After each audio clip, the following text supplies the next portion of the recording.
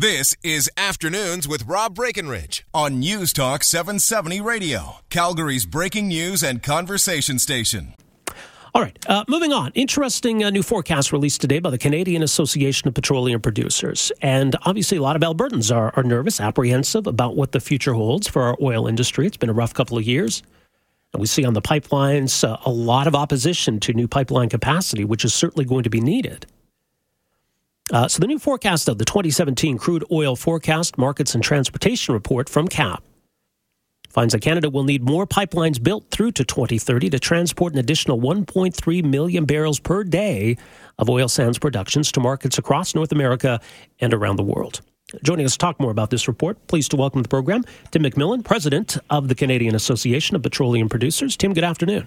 Good afternoon. All right. Well, more at cap.ca, by the way. People can read the report for themselves there. So this is forecasting growth, both in the short term and the long term for Alberta's oil sands. Yeah, that's right. We expect that Canadian production is going to grow to about 5.5 million barrels a day by 2030, and that's about 1.3 million barrels a day more than we're producing right now. And what's driving that then? Global demand continues to increase. Canada has world-class assets.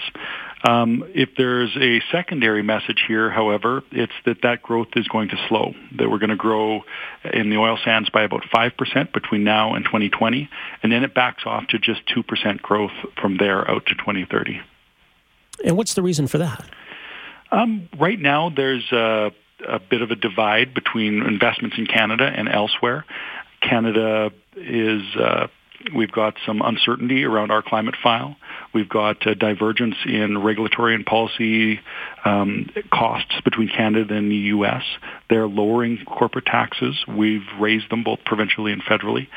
And I think that we have an opportunity to get more clarity on some of our files, which maybe can position us better into the future. With regard to the price of oil, it's been a rough couple of years, driven in large part by the collapse in the price of oil. Just when it seems like we're seeing some recovery, things seem to flatten out a little bit. We seem stuck at that $50 a barrel mark.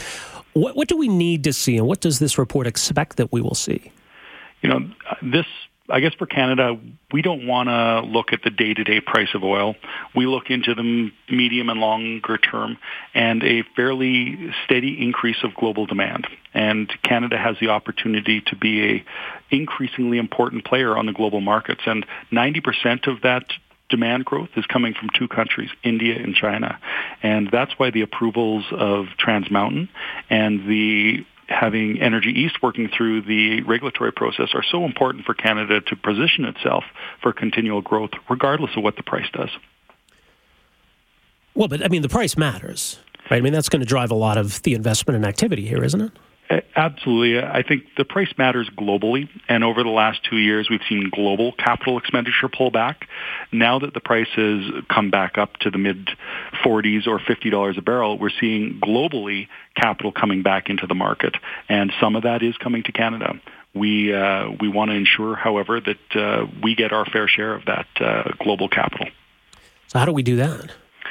I think a few things. I think Canada is a expensive place to do business. Right now we have seen, even over the last 2 years, capital that otherwise might have come to Canada going down into Texas and the Permian Basin. So we need to build pipelines to make ourselves more attractive, and we need to get our costs and regulatory system as efficient as absolutely possible. Well, how does that apply to carbon pricing then, for example, and other environmental policies? Yeah, that's a very important part of it.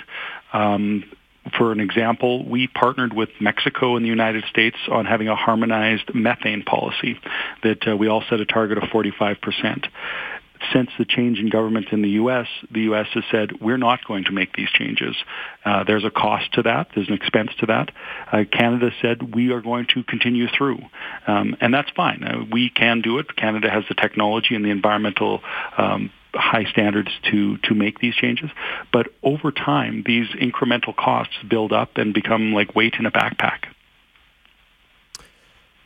Well, yeah, that's an interesting way to look at it. Let's talk about pipelines. How important is it then that we have the capacity to move product?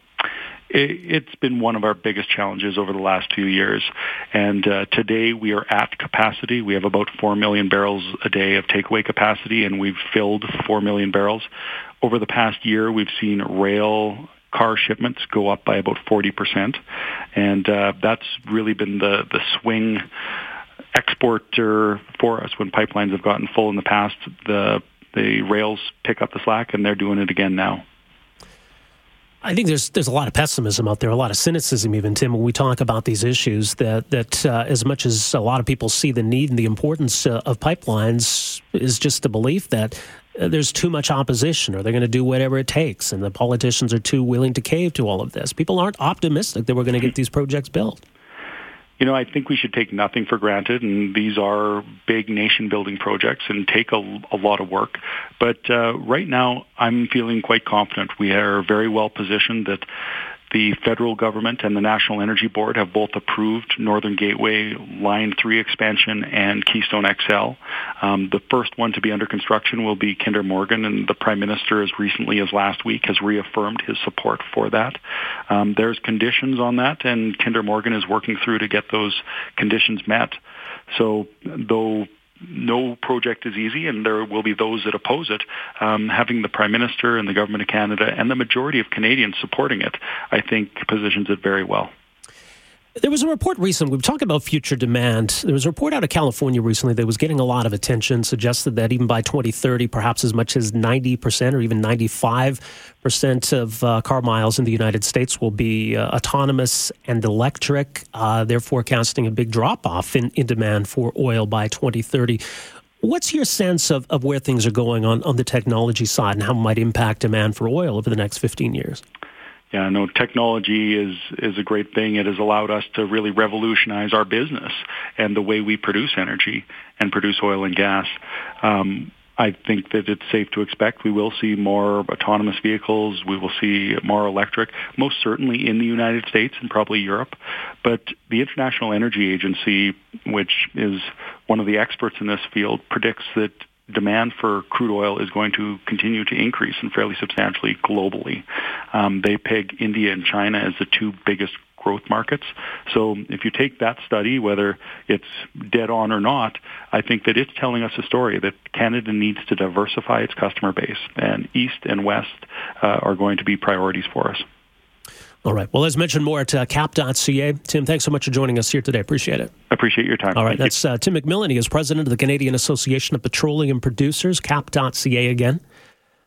So we're going to need more pipelines, they say. We got to move this product. We're going to have to move it one way or another, but pipelines are the safest and most efficient way to do so. So 2016, Canadian oil production was 3.85 million barrels per day. They expect that to grow to 5.1 million barrels per day by 2030. So the rate of growth is expected to slow somewhat, but it is still going to be growth. And we are going to need that pipeline capacity. Are we going to get it? Again, I think we need it. I'm hopeful that we'll see it, but I understand why some people are cynical or pessimistic about it. 403-974-TALK is our number here today. We are back with more right after this. Afternoons with Rob Breckenridge, starting at 12:30 on News Talk 770 Calgary.